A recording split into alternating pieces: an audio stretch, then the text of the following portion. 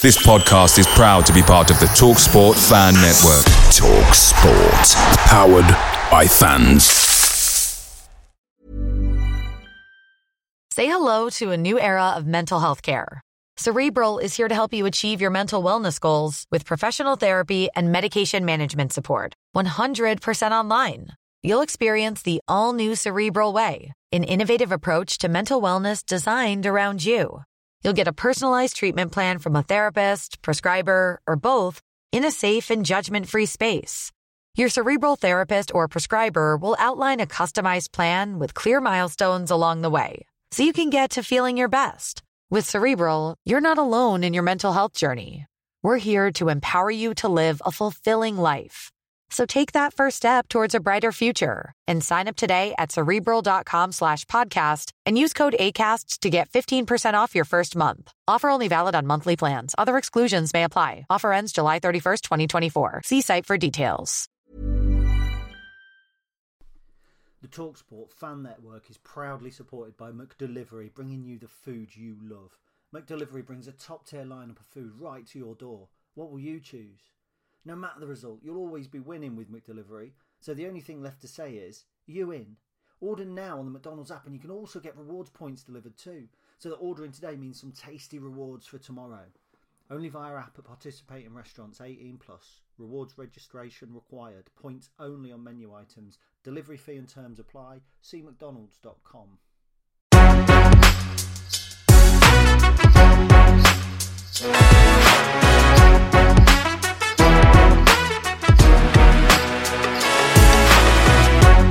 Hello and welcome to the Real EFL League One podcast, the podcast where we take a look at all the wonderful action that England's third tier has to offer each weekend.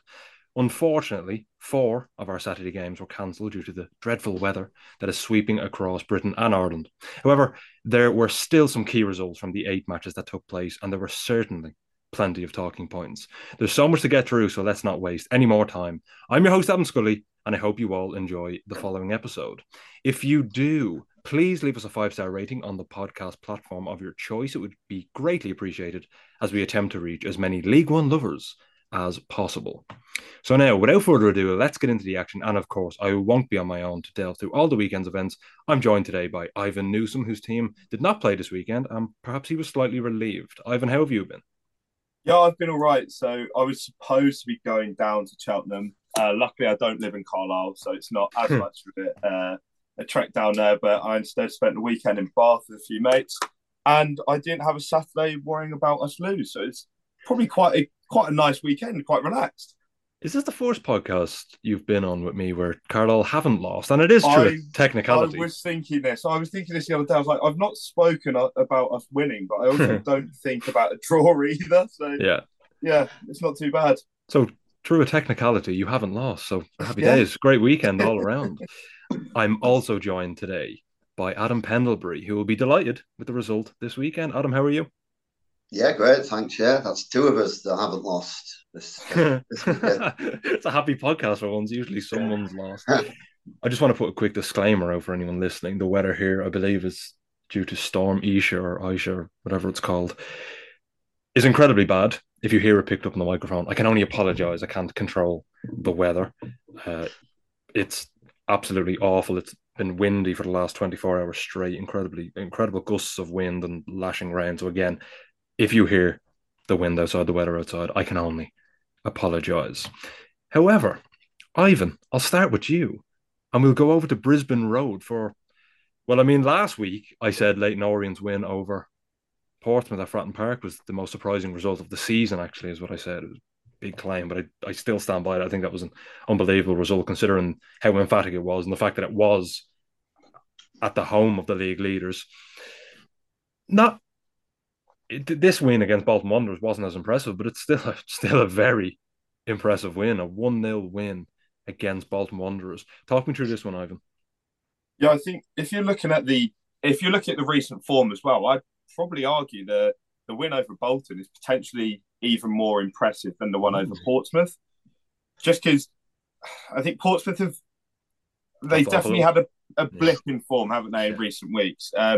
Whereas Bolton have been on great form. So it was definitely a surprise, but it's a surprise if you're looking at it from a league table standpoint. But the football that Orient have been playing in recent weeks, it's like you've got to give them plenty of credit. I don't think Bolton didn't have their best game, but I wouldn't say they had an awful one either. I'll start off with a stat from Brendan Pitcher on Twitter. I quite like my stats, and this one is pretty incredible. Orient's league record in games they've led under Richie Wellens is 38 wins, 10 draws, and 0 losses. And that's now 39 wins after the victory on Saturday. That blew my mind when I saw that the other day. And it just shows, it's fairly obvious to see that Richie Wellens is a great manager and what he's doing. There's a bit of pressure in, I think it might have been November.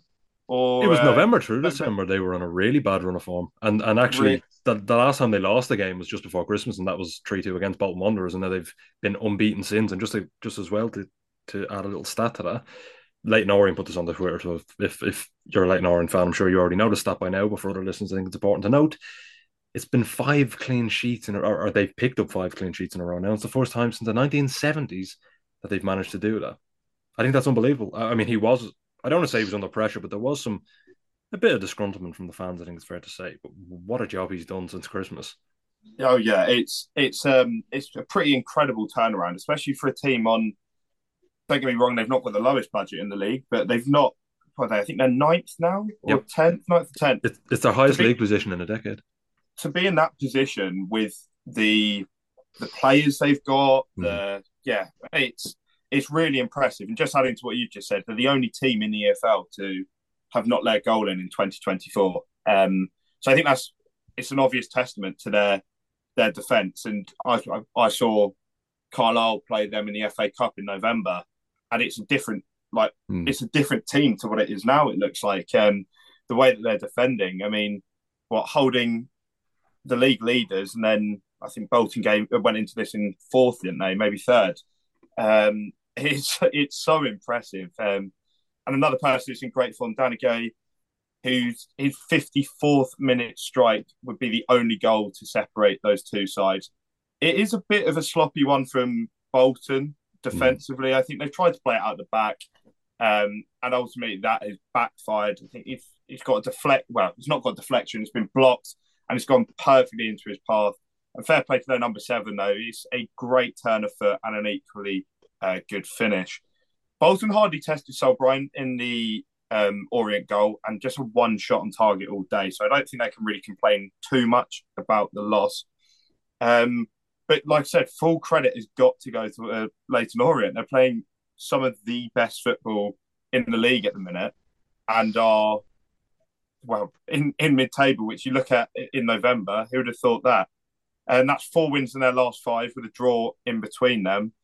And I saw a couple of things saying, then obviously they're not going to lose every game from now on in, but they're almost at that point where they're already safe. And being a team coming up from League 2 last season, I mean, I can, as a Carlisle fan who came up last year, all you want really in your first season is safety. So I think they'll be absolutely delighted with that. As for Bolton, I suppose with Portsmouth winning, Peterborough also winning and Derby drawing, it's not a great day for them. So they stay 4th and 5 points off the top. But they do have, I think, 2 or 3, it might be 3 games in hands on Portsmouth. So they could make some of those points back in the coming weeks. But yeah, as I said, full credit to Orient. It's really good to see how good they're playing at the minute. Yeah, and I just want to say as well, just in regard to Dan Adjei, he has 3 goals this season, and all 3 have come in his last 3 matches. He's been in sensational form, and he almost scored a screamer in the first half with his left foot. It just went wide of the post at the top left corner. An unbelievable strike, and then he did get his goals. A mess up from the back from Owen Toll, and he tried to clip it down the line to a runner in behind. It was hard to see. It's just gone nowhere near where he needs to go, has it? It's just his body shape is wrong, and it didn't even look like he put enough power on the ball initially, but it's blocked. Goes straight into Dan Adjei, and he wins the race between Toll and Jack Ardell, and he actually, the latter tries to clip him, almost not clip him, he nearly did. He squeezes in between the both of them. Beautifully placed finish as well to take the lead 1-0. For Bolton Wanderers now, though, as you said, they're 5 points adrift of first. They do have 3 games in hand, though. After the game, head coach Ian Evatt described some of the decision making as baffling, he said. And he also said they basically can't have too many complaints, as you said, Ivan. There was 2 chances I remember that Bolton had in the game. Both felt Dion Charles. One especially back post from a cross, and he headed it onto the post. It was, I don't want to say it was an open goal because it wasn't, but it was like 3/4 to at least half open. It was Anyway. almost easier to score Yeah, than yeah. It was 15 16ths.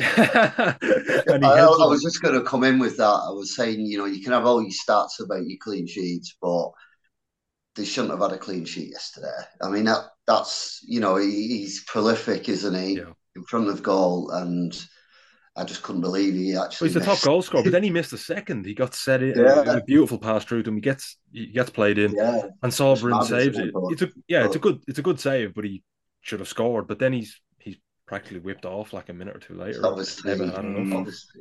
Had a bad day at the office, didn't he? Yeah, and just a few more stats before we finish up. The possession was kind of 50-50. It was 49% to Leyton Orient to 51 to Bolton Wanderers. Bolton didn't really dominate the game in terms of possession, but they only had 4 shots, Bolton. And 2, they could have scored with both, as we've said. They could have scored with both. They could have won the game, surprisingly. But they only had 1 shot on target as well. A really disappointing night if you're a Bolton Wanderers fan, I suppose it's fair to say, but incredible for Leyton Orient. And now, Adam, over to a game that you'll be very happy with the result of. It's Wigan Athletic 1, Reading 0, 2 teams that would have been faced off in the Premier League actually 11 years ago, now facing off in League One. Both have a lot of similarities, I think it's fair to say, or have had very similar situations, I think it's fair to say, in recent years. Before we actually talk about the game itself, Adam, you wanted to discuss a meeting you had with Reading Trust. Of course, you're a Wigan fan, but you can, I suppose, sympathise with a lot of the Reading fans for what's happened in the last couple of months anyway with the owner. Yeah, absolutely. So we've been in contact quite a bit through the week on various different podcasts. We've had one of the Elm Park Royals on ours, and I was on their podcast the other day. So the actual supporters trust came into the Wigan supporters bar yesterday. So we were just sat down having a chat. Sarah from the trust, actually, we gave her a platform on stage. They were doing the 16-minute stand-up, if you want, die out. It's one of those situations where you struggle to see an end to it because you've got an owner who doesn't want to sell but doesn't want to put any money in, and is now essentially asset stripping. He's selling players, fire sale, and he's running it into the ground. They don't own the stadium, I don't think, either. So that's always a problem for a purchaser. At least with Wigan, we had the stadium. And also there was some engagement still with the chairman. He was still talking to us. Apparently, the owner hasn't talked to them at all. And the CEO that they put in place to talk to them has also disappeared as well. So they're trying to bring it to the attention of the public as a whole, the football community. They obviously had the pitch invasion in the cup, which was on ITV, and then obviously they got the game abandoned last week. And I think everybody there sympathises. You wouldn't necessarily encourage people to go on the pitch, but sometimes you just need to make that point. It's kind of political pressure, really, to push them out. I know there's on the Culture, Media and Sports Select Committee, Damien Green, who's a Reading fan. So he was talking to Masters and Parry the other day about football finances, and he was making the point there. So I don't know whether there's some political pressure that can put on them, but the EFL can't really remove him. And that's the frustrating part.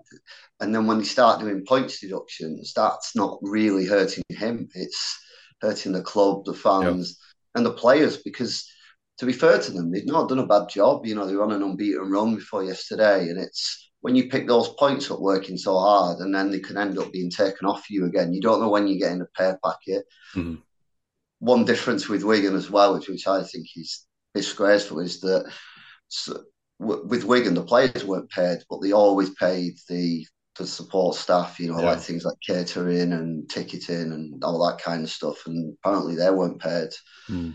So it's dire Well, Adam, actually, situation. speaking of that, the Athletic put a report out saying the heating wasn't even turned on, and I mentioned this in the podcast last week. It was after the Reading and Port Vale game last week when the game was cancelled. The Athletic put an article out about the cancellation of the match, the postponement of the match, and they said along the lines of the there's no chef, the catering company walked out because they weren't getting paid. Players are eating microwave meals, which anyone who works in an elite sport will know that's far from ideal. And also the people working in the facilities, the heating wasn't on. They had to wear layer upon layer of clothing because they're freezing cold, especially in winter. I mean, it's absolutely damning. And just another point I want to make, I'm sure some people were cynical about the game being cancelled or postponed last week, but it also went viral, I should say, or public at least, and it was brought into the public eye more so because influential people like Gary Neville, for example, was talking about he gave his support to Reading fans. Also, Gary Lineker, Michael Richards, and Alan Shearer. I don't know plug with a podcast, obviously, but they did a brilliant segment on the situation with Reading on their Restless Football podcast. So you have these massive figures, public figures in the game that are speaking about the situation and hopefully putting more pressure on, as you said, political pressure, I suppose. But again, it's just a really awful situation, I suppose. But I think Ruben Sayers is, I would say anyway. I know I'm not a fan of Reading, obviously, so I'm just looking at this from the outside. But I think he's done a decent job, and I think he's actually walked into hell.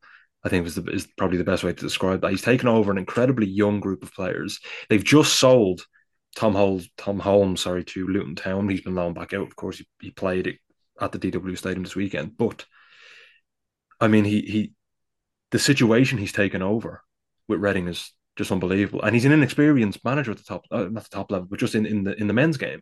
He was a youth coach, and he took over Southampton, who were in a difficult position. Okay, they got relegated, but then he takes over Reading, and they're just it's a nightmare for him.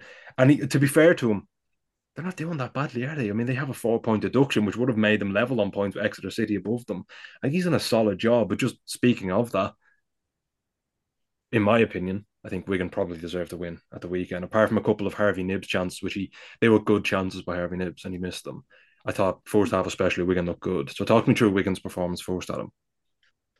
Yeah, I mean, just quickly on that point that you just made, and I think again that's a similarity. Sean Maloney was thrown in the deep end, and players weren't getting paid, and they were all young players. I think both managers really deserve to be applauded for what they've been through. First half, Wigan very much controlled the game. We had a couple of half chances, Martial Gordo and Asgard early on with some chances, good wing play from Jordan Jones, who had a superb game yesterday. Team selection was a bit odd because we had one centre-back on the pitch to start with. I mean, I wouldn't put Clare and Chambers, who's on loan from Liverpool, as natural centre-backs. And in any case, they were bombing up the right. They were overlapping, weren't they? I mean, it was like Chris Wilder, Sheffield United overlapping. But obviously it was creating some chances in the first half. And to be fair, I think we talked about this last time I was on. We were badly missing Matt Smith in midfield. Stuart, I don't know, remember from the Carlisle game, he had a really good game in that match, the 1-1 draw early in the season. And he's been top notch when he's played, and he can kind of shield a bit more as well. He's very positionally aware. And again, he did that in the first half, passed it well. And then the actual goal was a cracking goal. Sort of Matt Smith is like almost conducting it. He's pointing he points to Chambers. Chambers gets it, does a nice little flick into Asgard. And once Asgard gets space on that left-hand side, coming inside onto his right foot, that's his customary style of goal. He's not really he missed a header from like 5 yards, but then puts it in the top corner from 25 yards. Brilliant goal. Second half, it was a hard watch. I mean, the pitch was poor. It didn't really flow. Wigan were just not attacking in the same way. We lost Marshall Gordo to injury in the first half, so we lost that part of our attack, and it was just a bit. We sat a lot deeper. Reading passed it around quite. It was quite pleasant, but they weren't really going anywhere. But as you said, they did create a couple of chances late on, which you could argue on another day they would have scored those. But I think Tickle's got to get a bit of credit there. Goalkeepers have quiet days, and that's when you really know they're a decent keeper because they have to keep concentrated throughout. And then even so, we still managed to create a couple of other chances. Morrison, when he came on from as a substitute, we actually brought another defender on. We had two centre backs at the same time. Unbelievable, revolutionary. Yeah, and he headed a shot which was well saved, and then we then had Matt Smith trying to do a Beckham or a Rooney or a Pele, whatever you want to call it, and it was to be fair, it was a good save at the end because he was really backtracking Button and he managed to just get back in time and reach and push it round. But it's just awareness and technique. It's all right seeing it, but you have to be able to implement it as well. So, yeah, I thought Wigan deserved it. There's been a few rumblings about the style of play, but I think we all know some fans are never happy, no matter what. And I think it's part of their day out to have a bit of a mourn. But for me, I thought we managed the game well, and we've got 2 more home games coming up now against Wycombe and Stevenage. So hopefully we can keep that home form going and win out 4 matches undefeated after a really bad spell of form around Christmas. Yeah, it was an impressive win by Wigan Athletic and probably deserved. As I said, Harvey Knibbs had some really good, probably 2 of the best chances of the game, and he did miss. Sam Tickle obviously deserves some credit for that as well. David Button made some decent saves as well though during the game, especially as you said, from the Beckham-esque. Actually, I always think it's interesting when you talk about a certain goal, whether it be a chip goal or a bicycle kick or whatever. The person who grew up watching a certain generation will always describe it as something else. So even like a bicycle kick, my grandfather would always call he'd always say the goal that Dennis Law would score. Mine would be like Rooney, others would be like Garnacho. What you talk about a chip, it'd be Beckham, or again, mine would be Rooney. Or watch Figueroa's for Wigan against that's a class. That one match of the day's goal of the season. It did. It deserved it too. It was unbelievable. Wasn't it from? Was it from a free kick? I feel like he was just a free kick. Put it down, and I mean, imagine if he just kicked that out of play, the manager would have got it. It was under Martinez actually, but he obviously had the confidence to do it. But, yeah, unbelievable. Amazing. That goal always stay in my mind because it's all I remember of Figueroa. Really, I haven't followed his career since he left Wigan, so I don't actually know where he is now or what he does. But unbelievable goal, absolutely unbelievable goal. And just moving over now to probably not much of a surprise to many people, Burton Albion 2, Charlton Athletic 0. There were rumblings before we actually started recording that Michael Appleton was under fierce pressure. I believe I've just been sent something now by the wonderful Keelan Sarson, a regular on the podcast. He basically said that the rumours are untrue. He sent me something from Twitter or X or whatever it's called now. So it may not be untrue. Before the podcast, Adam was saying as well to me that, and Ivan and I, that Appleton came out after the game and he basically said he still has the backing of the board. Maybe he does, but I do wonder how long that backing will last. Charlton Athletic are down to 16th. They fall below Burton Albion.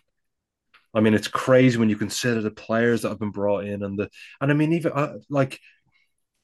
the criticism that Dean Holden got. I'm not saying Dean Holden was anywhere near the savior, but it's gotten worse. It's gotten so much worse. They are 7 points above Reading now. And if Reading weren't deducted 4 points, they'd be only 3 behind them. And I think that's absolutely unbelievable. It's been a catastrophic season for Charlton Athletic, and it was another abysmal performance. I mean, they had all the possession. They had 73% of the ball. They had 14 shots. No big chances, though. But I do want to give a little bit of credit to Freddie Ladapo. Of course, he made his debut for Charlton Athletic this weekend after joining from Ipswich Town.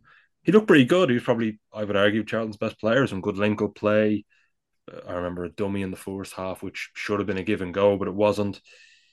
Some decent shots as well he had, but again, Charlton just looked kind of poor. They did have some decent opportunities, I suppose, Charlton, but it's 11 games now without a win in all competitions for the Addicts.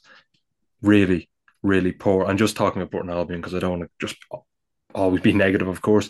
This was Martin Patterson's first win as Burton Albion boss, and it was an impressive win too. I think they probably deserved. I mean, like they had 27% of the ball and had the same number of shots on target as Charlton.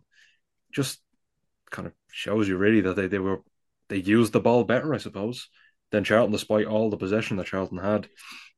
And as well, Joe Huggle, who scored his first goal against Derby County on Monday. Derby won that game, obviously, with a 93rd minute winner from Conor Hurahan. Joe Huggle scored in that game, and he got an assist this time round. I did watch the replay of the goal. Not really sure he connects with it, but he's claimed it. It is an assist, I suppose, for Joe Huggle. Brilliant talent, unknown from Manchester United. He looks pretty good. And Burton Albion, again, a really impressive win. John Brayford then scores to make it 2-0 just 2 minutes after half time. The last time these two teams met was the 23rd of December, and it was 1-1. And now Burton Albion get the upper hand on Charlton. They've taken 4 points from a possible 6 against Charlton this season. I mean, the first goal as well, actually, I just want to say the flick on from Joe Huggle. Mark Helm runs into the channel. Brilliant finish. Absolutely brilliant finish. The second goal was a bit of a nightmare in the box, I think, from Charlton when defending it. It was awful defending. They didn't close out quickly enough to stop the cross initially. Ball comes in, then poor defending falls to Brayford. He taps it in. It's 2-0. Pretty comfortable, as I said. For Charlton, though, 0 wins in all competitions, and I'm not really sure where they go from here. It's just been a dismal season again. A club of that size, who spend so long in the Premier League, are just languishing in League One, I think it's fair to say, the last couple of seasons. And I just want to say as well, if they get rid of Michael Appleton, it will be their 7th manager in 3 years they'll have appointed. That's ridiculous, isn't it? Yeah. It's genuinely unbelievable. The amount of money that they spend, it's to be in, they're sitting 16th at the minute right now, to spend that amount of money to be 16th in League One, which, let's be real, is not the strongest League One at all in recent years. It is absolutely shocking. 7 points clear of the relegation zone. I think we all know they won't get relegated, or at least probably won't get relegated. But it's crazy. It's just crazy to me. And you've got, actually, I don't even know if he's still the League One top goal scorer, but you've got Alfie May, joint top goal scorer, the best striker in the league over the past 3 seasons. And for him to be playing in a team that's 16th in the league, shouldn't be happening. Yeah. Well, I'm looking at Cheltenham Town just as I'm looking at the league table. They're only 7 points behind, but they've 2 games in hand on Cheltenham. It could be. Yeah. I mean, honestly, it could be 1 point. Recently, they could catch them up. Yeah, they're playing well, Cheltenham. I mean, we gave teams a head start, obviously, through the point deduction, but we've now gone past them with it starting on -8, and Cheltenham were one of the favourites. But like you said, Cheltenham, after that first 11 game start that they gave everyone when they didn't score, I'd be interested to look at the form since then. But I bet their form is higher mid-table form. So they're a side, realistically, they might be targeting Charlton as a side that they could catch. I think a lot of teams below Charlton will be targeting Charlton, Reading, Cheltenham Town. I mean, they've Exeter. I mean, they're level on points with Shrewsbury, and we'll get on to Shrewsbury. They sacked their manager today, and they're level on points with Charlton. I find that absolutely incredible. I know Charlton have played a game in hand, but I mean, considering the form they're on, it really won't make much of a difference, will it? Because the game in hand is on Tuesday, I believe, against Northampton Town, and then they face Blackpool away. I struggle to see them getting a win there. I don't think they'll get a win. I really don't, because Northampton Town are an awful team to play against. They're incredibly difficult for any side. They're doing so well this season with John Brady. They've had a brilliant campaign so far. Okay, it's at home, it's at the Valley. Maybe you'll get 3 points there, but I can see that being a draw. I don't think they'll beat Blackpool. Blackpool are on a great run of form. I can't see them beating Blackpool away from home. You know what I mean? And One of the best home records in the league, yeah, Blackpool, I think. Blackpool away from home are abysmal. They've only won 3 games this season, which I'll get on to later. But at home, unbelievable. Yeah. But speaking of a team that have only won 3 games away from home, it is Blackpool. They beat Bristol Rovers 2-1 this weekend. Ivan, talk me through this one because it was, I mean, after I think the first 2 shots of the game were goals. Yeah. Crazy. Well, yeah, so it was, I think the majority of the action all came in the first half. I'm going to contradict myself straight away by saying both teams have struggled for consistency at points this season, which is, especially in Blackpool's case, is really hampered. Well, it's not hampered their chance. Well, it has hampered their chances of being in the playoffs at the minute. But I've just said that. But coming into this, Blackpool had won their last 2, and Bristol Rovers had lost their last 2. So, yeah, I've just said about consistency there, and well, with Blackpool winning, I think I've just been proved completely wrong. And yeah, all 3 of the goals. Sorry, it was Blackpool 2, Bristol Rovers 1. All 3 goals came in the first 24 minutes. Despite being the away side, Blackpool started on the front foot. It's some great work by Jordan Rhodes and then Kyle Joseph down the left-hand side, which was rewarded by an absolute peach of a finish by CJ Hamilton. It passed 3 people, by the way, goalkeeper and 2 defenders. It passed to get hit the net. Unbelievable. Yeah, it's such a good finish. Like he's put that to score from that far out with, like you said, you got 2 defenders basically on the line. It's such a good finish. I did, however, think Connor Taylor had about 3 chances to make a tackle on both Rhodes and Joseph, and he's probably regretting that now. That lead was then doubled 15 minutes later. It's hard work again from Joseph, and that would set up Karamoko Dembele to fire home. And at that point, I think 2-0 after 20 minutes, the game could have got out of hand, but then Chris Martin would pull one back for the gas. It's a slightly fluky finish. I don't know what he's meant to do, but it's managed to lob the goalkeeper and go in. And that made it 2-1. I would do a Coldplay joke, but I'd like to preserve my dignity, unlike other people that have appeared on this podcast. And it's his 10th of the season, and he's actually showing. I think he's a very good player. I think 10 goals at this point in the season for a team like Bristol Rovers is pretty impressive. Both sides did have chances in the second half, but there were no more goals. And as I said earlier, 3 wins on the spin for the Tangerines, which puts them into 8th, and they're only 3 points off of the playoffs now. You've got ahead of them, they've got Stevenage, who haven't been on the best run of form recently. You've also got, I mean, Oxford, I'll hold my hands up. A few weeks ago, I said there's no way they'll finish in the playoffs, but they've improved in recent weeks. But I think Blackpool, you're looking at ahead of them at that. They're probably looking at that final playoff place. Maybe even Barnsley. Like, I hate keeping bringing it back to Carlisle, but I watched Carlisle v Barnsley on iFollow on Tuesday night, and I thought Barnsley were awful. I thought they were so bad. But so I think Blackpool, if they can continue winning, because I think they've struggled to really put some results together, and then to do 3 in a row, it could be, it could be the start of something quite big. As for Bristol Rovers, they fall down to 12th, and I think that's probably any playoff ambitions have now gone now after losing 3 on the spin, but you're 15 points off the playoffs. I think, they're not going to make it this year, and I think for a team like Bristol Rovers, that's probably, I think you're expecting mid-table normally. I think the fans will be expecting mid-table, maybe top 10, but I think the playoffs is out of reach now for them, and they'd be hoping that they can end this losing run of form. I think they've got Exeter on Tuesday night.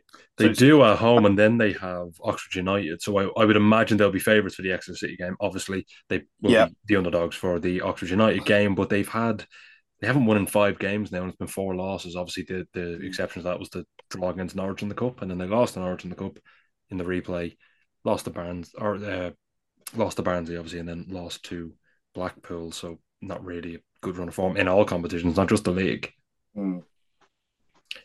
I do just want to say, though, Chris Martin, he is on 10 goals. But I'm not going to read my pun out because someone on this podcast clearly doesn't appreciate good comedy. So I'm going to move on. You don't deserve to hear it. No, I don't deserve to hear it. I'm going to move on. Actually, we have a fourth in this podcast, so there's still 4 more matches to discuss. But before we get into them, let me tell you about our sponsor. Away days are great, especially when your striker bags a last-minute winner. But there's nothing quite like playing at home. And do you know what? The same goes for McDonald's. Why not maximise your home ground advantage with McDelivery? Are you in? Order now on the McDonald's app. At participating restaurants, 18 plus serving times, delivery fee and terms apply. See mcdonalds.com. The new year is now upon us, and 'tis the season for planning your next holiday adventure. Whether you're travelling to Germany for the Euros, France for the Olympics, or taking your partner or kids on a much-needed break to the Balearic Islands, downloading NordVPN is a must. NordVPN allows you to watch all sporting events, TV shows, and films which are not available in your region by switching your location in just a click to one which is showing the content. So if you're away with the family and miss the pain of watching the EFL team you love the most concede in the last minute due to a dodgy refereeing decision, then NordVPN is the service for you.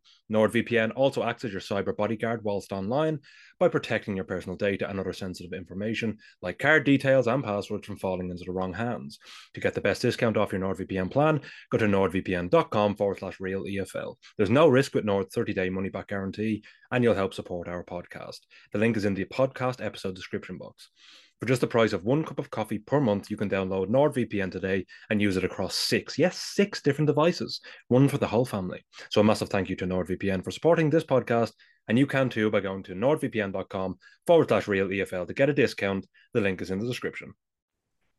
Now, moving on. Adam, Peterborough United went 1-0 down to Shrewsbury Town. Surprisingly, and ended up losing. Yeah, that's the bit. Apologies, Shrewsbury Town ended up losing. Apologies. But then that led to Matthew Taylor getting sacked. And I think we said before the podcast started, it was probably quite a surprise because they actually were decent for once. Yeah, they played first half. It was probably a 50-50 half. Obviously, lovely finish for the goal.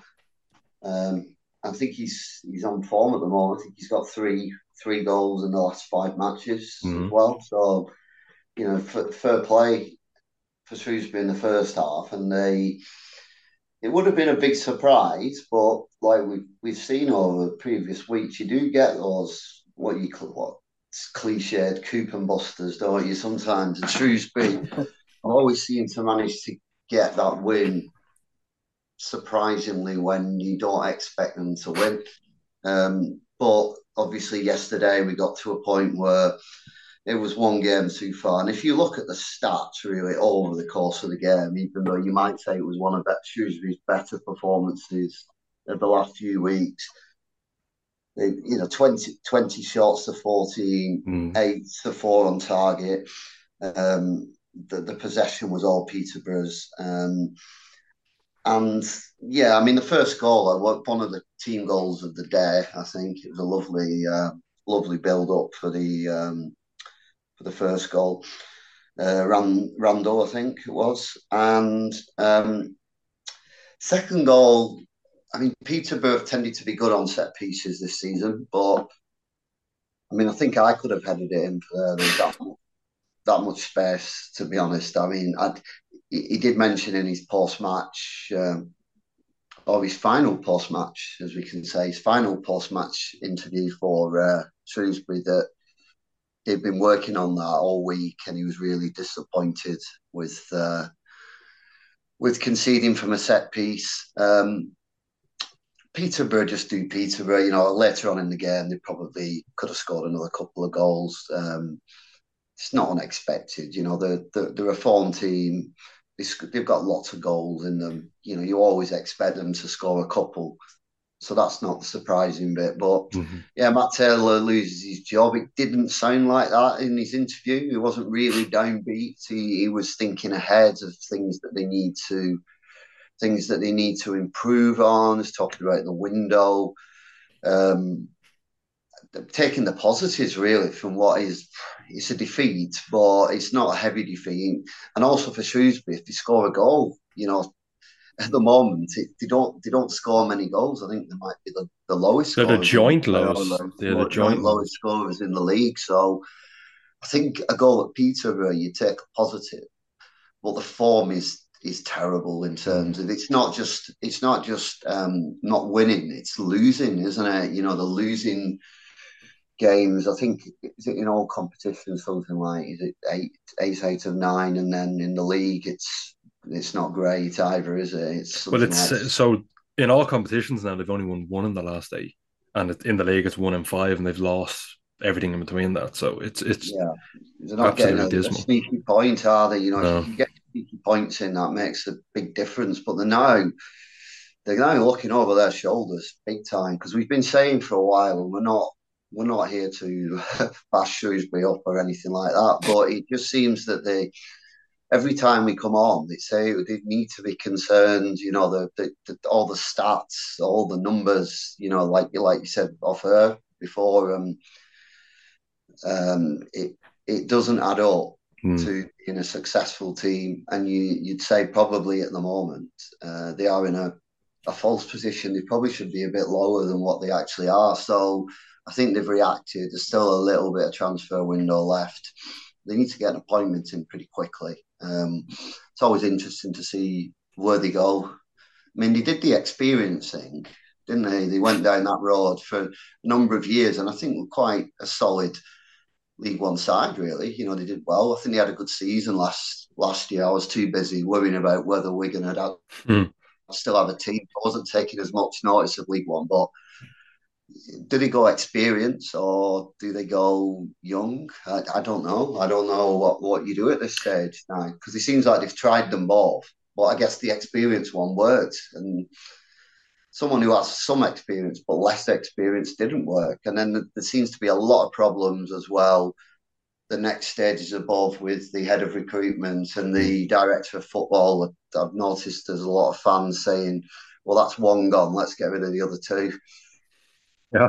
Well, I mean, Jordan Shipley's goal was the 4th he scored this season, and that puts him joint top with 4. That kind of sums up the issues, really. They've the joint lowest number of goals scored in League One alongside Exeter City, who we'll get onto a little bit later. But I think what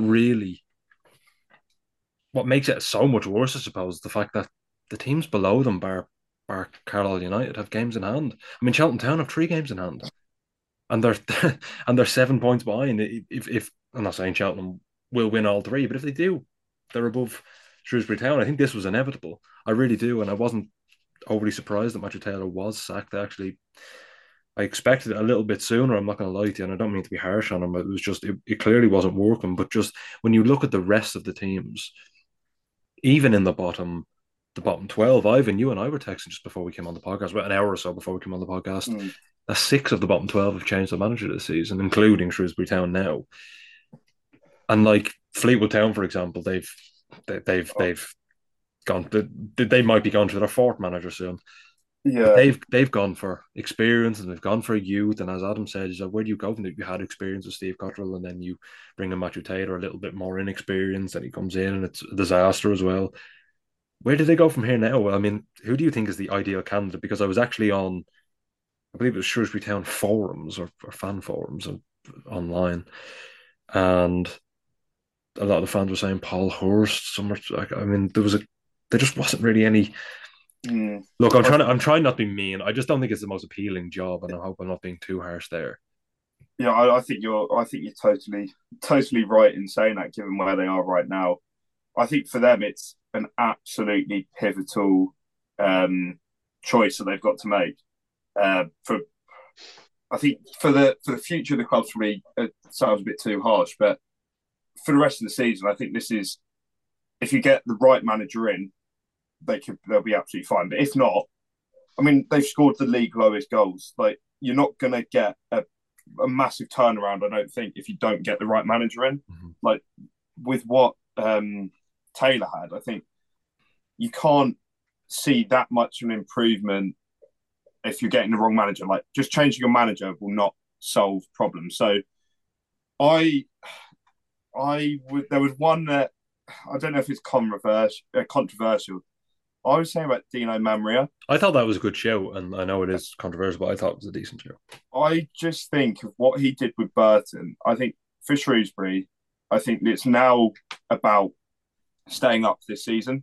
Yeah. Like that's the main bit. As you said, every team, apart from unfortunately Carlisle, have got a game in hand below them. And they're at serious risk of falling down. And obviously he's well known for helping Burton to survival. Yes, he might have not done well anywhere near as well this season, but I don't think personally it would be a shocking appointment. The other thing is obviously you said about having director of football, so they do have a head coach rather than a manager, which may limit the not applicants, but it may limit the sort of manager that they might be able to get in. So it'd be interesting to see what happens with the director of football role at the minute there. Mm-hmm. Certainly will be interesting. And I just wanted to make one more point, sorry, and I know I'm going to get a bit angry again just before we move on. I literally said last week in the podcast, I think Shrewsbury Town had something like 8 shots and 5 were outside the penalty area. I keep seeing people say, but they had 14 shots. 4 were inside the box. You're joking me. Out of 14 shots, you took 4 inside the penalty area. Are you serious? I mean, it's absolutely woeful. I'm sick of hearing it. They had 14 shots. The XG came to 0.48. That is nothing from 14 shots, 0.48. That is absolutely... Shows why they've only scored 18 this season, exactly. Doesn't it? It just, I can shoot from the halfway line every time. Doesn't mean I'm going to score. You can have 100 shots from the halfway line, and then you're like, I took 100 shots. Unless you figure out. Yeah, unless you figure out. Yes, but I mean, it's just it's so frustrating. And again, I know people throw XG around for silly reasons, and sometimes they just say, this team had a 0 point something XG, it's good / not good. But 0.48 XG as a whole tells you nothing. 0.4 XG from a total of 14 shots is woeful, because that means there's literally a 3 or 4% chance per shot that they're going to score. And XG takes into account players of all level.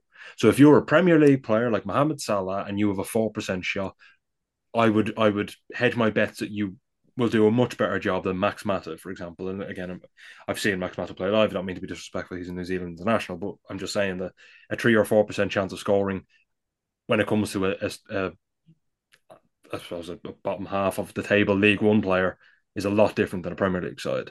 So whoever comes in, they need to just be more efficient, really. I mean, it's and as you said, I know it might be maybe controversial, Ivan, but I think Dino's a good show.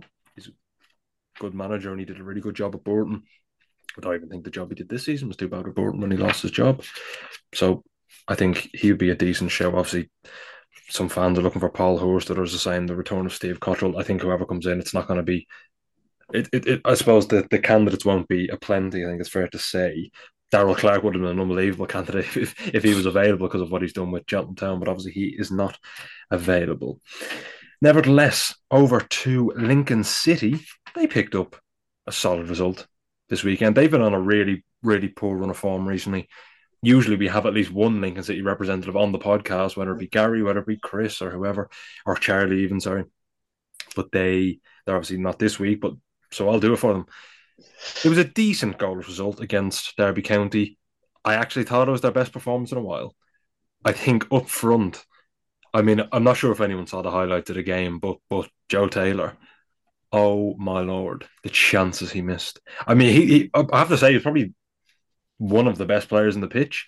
He was brilliant, absolutely brilliant. The way there was one stage of the match, I think it might have been the second opportunity he had. I think he turned Cashin over on the right-hand side and he got away and he was running in and then he skies it over the bar and then some other chance and he skies this and then he misses this and the keeper saves it. And I thought, oh my Lord, he was never going to score. Clearly, it just wasn't his day.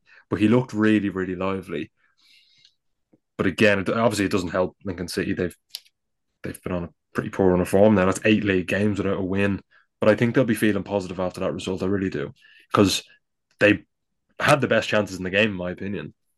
They absolutely had the best chances in the game. Derby will be a little disappointed, I think. I don't want to say they lost footing in the race, but, when Bolton Wanderers had had lost this weekend, that would have been a really good chance to kind of open up a little bit of a gap to Bolton. They dropped 2 points against Lincoln City and a struggling Lincoln City side at that. So I think Derby would feel a little bit disappointed, I suppose, with the result. They had 19 shots, though. The XG was 0.99, and again, it's just not good. It isn't good. The best chance of the game, if I'm remembering correctly, was I think a James Collins chance on his left foot of all things.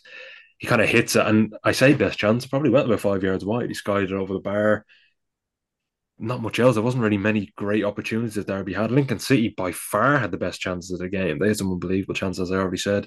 But yeah, I think Derby will be feeling a little bit disappointed, but Lincoln City will be certainly happy because their next game, obviously, is on Saturday against Peterborough United, who are just firing on all fronts at the moment. So at least they'll feel a little bit rejuvenated going into the game and have a little bit more confidence that they can get a result. At least it is at home and it is a tough place to go. And the conditions obviously weren't great across the country, but the conditions certainly weren't great yesterday. They'll be feeling a little bit more confident going into that game. But they also need to start turning some draws into wins because they've drawn more games this season or drew more games this season, apologies, than they've won, which is obviously not great.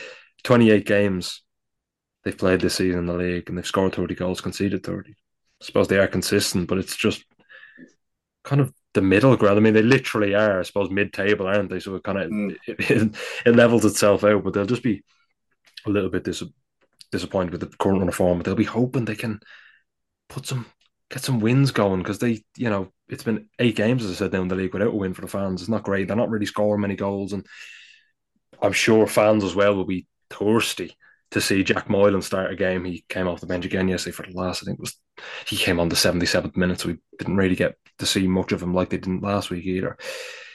Derby County. Sorry, go on. I was going to say that they've got, speaking on Lincoln, they've got some good chances after that Peterborough game. The next 5 games are Burton, Fleetwood, Charlton, Exeter, Port Vale. So all teams are in the bottom half, the bottom 15, isn't it? Yeah. So all in the bottom,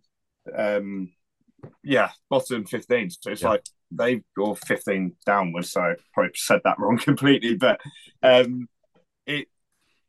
think if any of the Lincoln boys were on the podcast today, I think they'd be buzzing with a result against Derby. Like, a point is great, but like you said, it's about getting a win on the board now. And I think if they get a win, I don't think they'll get any sort of result against Peterborough. But if they win that game against Burton, they could carry some really good, momentum into those next few run of games, which could fire them back up the table a bit.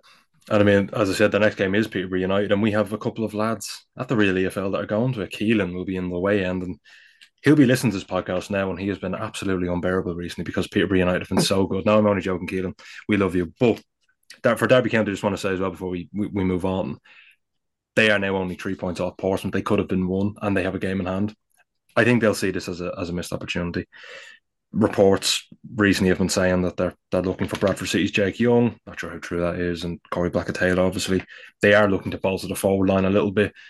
I've been critical of Derby at times this season because they've been quite one-dimensional. James Collins is the top goal scorer, but I think below that there's a good, I think the second top goal scorer and has 6 goals, so there is a bit, I suppose he needs the burden eased off him, I think is probably the best way to say it. And has Waghorn been playing or is he injured? Well, he has 6 goals this season. He's won, so he's on 6 goals. But I believe didn't he score a hat-trick against, was it Bristol Rovers? Or it might have been, maybe it was Peterborough United, actually. But anyway, he scored 3 goals, so that was back in, I think, September or August or something. I don't know if he's been missing for a bit. I know he didn't play at Wigan on Boxing Day, but I don't know whether that's just a short-term injury. Did anybody watch the game Monday? I didn't get a chance to see it. I did watch the highlights. Yeah, it was quite. Would you say you were a little bit lucky there, Derby, because he said the last minute goal? Yeah.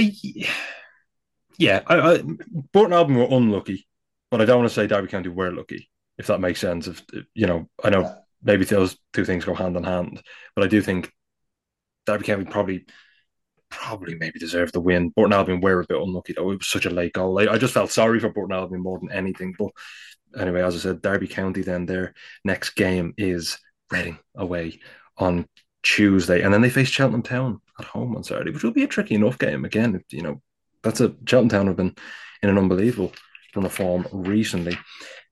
However, Ivan, over to you for the league leaders who you said earlier have been on a blip of form. I think that's probably right. They have been on a blip of form. It's not been their best run of form. I don't want to say they got out of jail because they had the best chances of the game. Obviously, I believe anyway.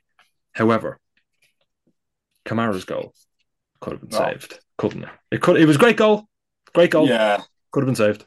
I'd had that wrote down. I didn't know whether if you could. I didn't want to call it a weldy because it's. I think he's done really well because. It's like when people saw Bebe's goal for Cape Verde and said it was an unbelievable free kick. It wasn't, was it? He had it on target. I thought the keeper should have made it, but I don't really want to take anything away from Kamara because the dribble before it's really good and it's a well taken finish. But yeah, keeper's got to be doing a fair bit better there because it's not like in the corner or anything like that. Mm-hmm. But yeah, so obviously Portsmouth did win 1-0. And when top of the league plays bottom of the league, you probably expect more of an easy victory. I mean, they would win, but it's not an easy one. And I'd say it's rather unconvincing, to be brutally honest. As we mentioned, that Abu Kamara goal would be the only goal to separate the two sides. And yeah, I think Portsmouth had just it was ever since they lost to, was it Bristol Rovers or Blackpool on the road? Ever since that loss, I think it was in December, it's really stopped their progression. I mean, don't get me wrong, they've had their obviously fair share of injuries, but it seems like I said it was Bristol Rovers, by the way. It was Boxing Day, Bristol Rovers. Yeah. I wrote an article for the website, just plugging this here, about are the wheels falling off at Portsmouth, and then I think they lost like 2 out of their next 3 games. So Pompey fans probably hate me, so I'm sorry about that. But I just don't see them as like the same force that we saw in the first half of the season. I think yes, they're still top, and yes, like for them it's a good day because Derby have drawn and Bolton have lost. But I just don't think that they'll win the league with the way they're playing at the minute. Let alone, I don't know if they'll even get promoted at the minute with how they're playing.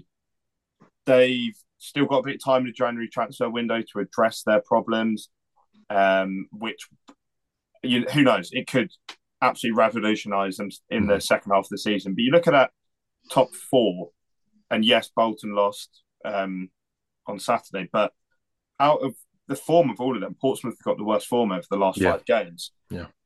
And then also, speaking about Fleetwood, I think they're a team. Are they down? Are they gone? They are a team destined for relegation. I know people are probably being like, "Oh yeah, but so are Carlisle." I think that so are Carlisle.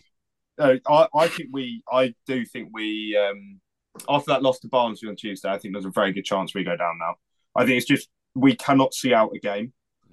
But I mean, we're getting into games, and when you're down the bottom, if you can't see out a game, then it's just our luck. But speaking about Fleetwood, I just don't think they've got any fight or any sort of leadership. I think the appointment of Charlie Adam hasn't helped, and I don't know if we were bizarre, isn't it? Because they seemed to run out of ideas, and then it was just. I mean, they obviously had Scott Brown, and then they sacked him, and they brought in Lee Johnson. That kind of went well for 5 minutes, and then they obviously brought in Charlie because they just gone.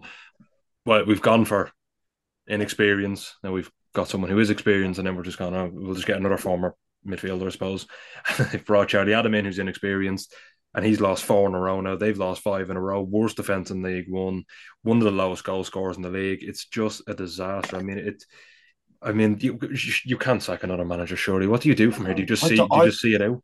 I think so I was just going to say that at the start of the season, I kind of thought this might be a season where they get relegated because off the pitch issues. I mean, the owner of the club getting jailed is not really an ideal start, and you then wonder, with less experience then, who's in terms of running the club, no consistency there, they're all different types of appointments. We all said Johnson was always someone who you could argue stealing a living based on. I don't really know what he's based on. To be honest, he might have won 6 games in a row once, and I can't really think of anything else that he did. And then Charlie Adam was a bit sort of out of left field, wasn't it? I mean, he was a Blackpool legend, wasn't he? But yeah, that was.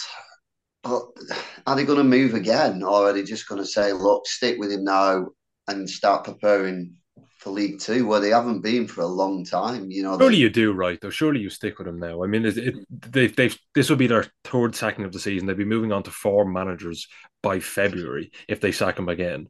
yeah. At what point do you say we must stop sacking managers? You either accept fate or you leave someone in charge that can try and build up, I suppose, a style and at least get something going for next season. Ivan, do you think they should just plan for next season now in League Two, or do you think they should throw the kitchen sink, I suppose, with the last couple of days of the transfer window? I think that's what I was going to move on to next. I think I actually feel a bit sorry for Charlie Adam because obviously he's had an awful time since being their manager. But I just think like going into Fleetwood when they were in that position anyway before he even arrived, and then it's almost impossible to turn that around straight away. So you do need to give him time, but also I personally, if I was Fleetwood, I'd be planning for next season. I'd be playing in League Two and looking at just trying to bounce back and get promoted straight away. I need to stop comparing stuff to Carlisle, but we're the team directly above them. I think because people are going to question us about why Simpson not gone this season, and one, I mean, we're a bit different to Fleetwood. I think we're punching above our weight massively, even being in League One. And Simpson is the best person that can be in charge of us. But I also think we've got this kind of like plan in place where, yes, being in League One is a massive achievement, but also the future is just as important. Like 1 year in League One, and then you could just get a really good team together and get promoted the season after. I think if we went down this year, we would be at least in the playoffs in League Two next season. Whereas, like for Fleetwood, if they've taken this current squad or are trying to stay in League One this year, I think if they didn't stay up, which I mean, what are they? 9 points off of safety already. I just think you can't give up, and I'm saying give up like there's still 19 games left in the season for them, but times are just so bleak. Like 5 losses in a row. You've gone through 3 managers. We said about Shrewsbury probably not being an attractive job. Who is going to want to walk into Fleetwood with knowing that they're probably going to get given 2 months? Or that's probably why they ended with Charlie Adam, though. As you said, they're 9 points. Yeah, I think they kind of it must be a long. I don't even think it is a long-term appointment because I can easily see us being sat on here in 2 weeks' time and say they've lost another 2 or 3 games, and then Adam could indeed get sacked. But I think if I was in charge of Fleetwood, I'd be planning for relegation at this point in time. Well, I mean, their next game is away to Wycombe Wanderers, who themselves, I suppose, are in a bit of a relegation battle at the moment. So it's not looking good. Whereas for Portsmouth, their next game is away to Port Vale on Saturday. Now, Adam, over to you for the final game of the podcast. I'm not going to lie. If anyone watched the highlights, I think whoever made the video package was really struggling to get some good moments in the game because there was, I believe, a nudge on the goalkeeper in the first half, a clearance from the centre half in the highlight package as well, from across, and then a really just timid shot from range, like a half volley from range. This was, I don't want to call it a snooze fest and be disrespectful, but it wasn't a great game, was it, overall? And Exeter City probably will feel a bit annoyed they didn't win because they kind of need the breathing room at the moment. They're at home against Cambridge United, who are struggling for goals. Actually, both teams are struggling for goals. Exeter City are struggling for goals. They're the joint goal scorers in the league. And only 3 teams have scored fewer goals than Cambridge United this season. And unsurprisingly, the game is 0-0. Adam, talk me through this one. Well, first of all, thanks for giving me two of the sides, the joint worst scorers in the league. But, yeah, I mean, Exeter had the better of it. From what I could see, I mean, it was more about reading around it because, like you said, the highlights package wasn't very long. Exeter had probably the best chance late on.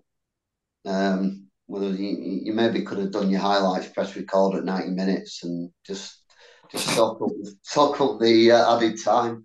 But yeah, I think Exeter had the better of it, but they're clearly missing a proper forward. I mean, I noticed Yannick Wilczuk played up front yesterday, and he's a wide player, really.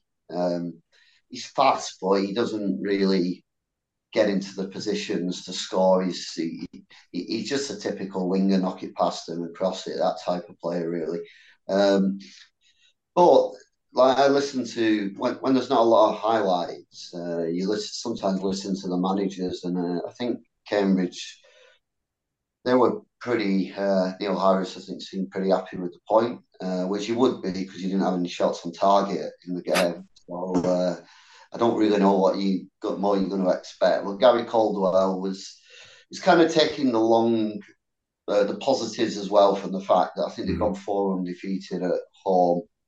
They've really tightened up at home defensively, so they have got something to build on. But the problem is their away form isn't great, and like you said before, if they don't turn these draws into wins at home, if they don't start turning them into wins with that poor away record, then you wonder where that's actually going to lead to. And it's another of those sides who's just hovering outside. They have picked up a little bit in the last 4 or 5 games, to be fair, but they haven't picked up enough to have that gap. So again, the sides in the bottom 4 will be targeting them. There'll be target on their backs. And Caldwell said he's looking for a striker. He wants a striker. I think he needs a striker. I think that's the key. I think their transfer business over the next week or so will determine whether they can stay in the division. And I think they've done to be fair to them, credit, for what they've actually done over the last few years, the projects and everything there. And I went down there myself. It's like really nice setup, fan zones and all that kind of thing. But yeah, they just need to just get that little bit extra. You need to up those goals. If they finish as the joint bottom scorers in the league, I don't think they're going to get out of it. Really. I just think as well, like Exeter had a brilliant start to the season. They were in the top 2 by, I believe it was like the September international break, but they picked up like half or more than half of their points up until that point. And then since, it's been 19 games in the league, they've 2 wins. Yeah. It's really not good. As you said, joint bottom scorers. They failed to score in 15 of their 27 games this season. That is awful. That is so bad. It's obvious that what they need is a striker. I think every team in about the bottom 6 or 7 has been linked with Jake Young in the last week or so. But so they've got a player I'm massively a huge fan of is Sonny Cox, but he's a 19-year-old academy product, and I think it's still too soon for him to be their main guy up top. And I mean, Bradford are asking for a lot of money for Jake Young, but that was a whole thing, wasn't it, with Carlisle? I didn't want to bring into it too much, but there's obviously been a bit of bad blood between Bradford and Carlisle fans on Twitter, which I don't get involved in any of it. And the managers. It is, and the managers. And the chief executive. Have you got a bit of Carlisle inherited a bit of money recently? Because there's been rumours of Charlie White being linked with a move to... the new owners. So it's like we've had new owners since November. And that's why we broke our transfer record with Luke Armstrong. If we got Charlie White, I'd be overjoyed. I absolutely love Charlie White. But the only problem is there's this massive thing of Carlisle fans just wanting former players to come back. And it's like, it doesn't always work, but... Grant Holt. Yeah, it's like we're linked with him for every summer for 4 years or something towards the end of his career. But I think when you look at Exeter, it's a move that they need to make. You've got teams around them making some signings up top. I mean, look at us. But then also Cheltenham are also going to be in the market for a new striker as well. We've not talked about that today with Goodwin going to it was Oxford, wasn't it? Yeah. So there's definitely a couple of teams in that bottom six that need to bring a proper striker in, and I think that is going to be the difference between not necessarily these two teams, but Cheltenham and Exeter staying up this year. Well, I mean, there's only 8 days left in the transfer window because it closes on Monday week. This podcast will probably be out on Monday, so literally a week from now, I suppose, when you're listening to it, the transfer window will be closing. So teams need to get cracking because a lot of sides in the bottom half of the table need a centre forward, and a lot of them are struggling for goals. And there's, as I said, I've written Jake Young down in my notes about 6 times already because every team that's played, I've put players they're linked with just in case I want to bring it up. And Jake Young is on most of them: Derby County, Charlton Athletic, Exeter City, Carlisle United, and Port Vale. And there's probably one as well I can't remember. It's unbelievable the players. Well, obviously, probably I can't remember the other one, but I mean it's 16 goals, 4 assists in 26 matches. It's unbelievable. And he was on loan to Swindon. He was on loan at Swindon for the first half of the season. But anyway, Bradford don't seem like they want to keep him either by the looks of it. Well, but I think they might as well cash in at this point because this is highest his value is ever going to be, or not ever going to be. Sorry, but ever has been. Yeah. So, I suppose so. But he's probably the ideal candidate, I suppose, for a number of teams. But anyway, gents, we will wrap up the podcast there. Ivan, what are your plans for the week? I've not got a whole lot on. I'm quite busy at work at my, I say proper job, but I'm on a year placement. So it's good fun, but quite a busy week. No Carlisle game, which is until Saturday. Happy days. Yeah, so it should be quite nice. Brilliant. Adam, how about you? Yeah, busy. The new semester starts with teaching, so a bit of preparation for that. And yeah, we've got a game Tuesday night, catching up with one of the games that was abandoned for the internationals. So Wycombe Wanderers at home.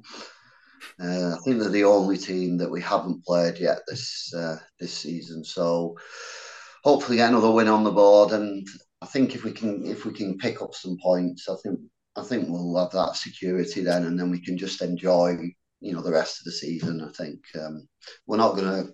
Well, it's very rare for Wigan to be a mid-table side, so I think it'd be nice just to put our feet up for that last sort of 5 or 6 games of the season for once, because it seems like for the last 20 years we've had something going on in the last 2 games of the season, whether it be up or down. That is true. You're either winning the league or you're fighting relegation. Well, I don't remember Wigan being like. The interesting thing in League One. So if you take out the administration season and you take out this season with the -8. We've actually won the title in the other 4 seasons that we've been in this league. One with 100 points, one with 98 points, and one under Gary Caldwell, who we mentioned earlier. But with very true. Yeah, it'll be nice to put our feet up on the beach. Brilliant. To everyone listening at home, make sure to drop us a 5-star rating if you enjoyed the podcast. It means the world to us. And make sure to tune in on Sunday as we dissect all the weekend's results for your wonderful ears once more. Thank you all for listening, and goodbye for now.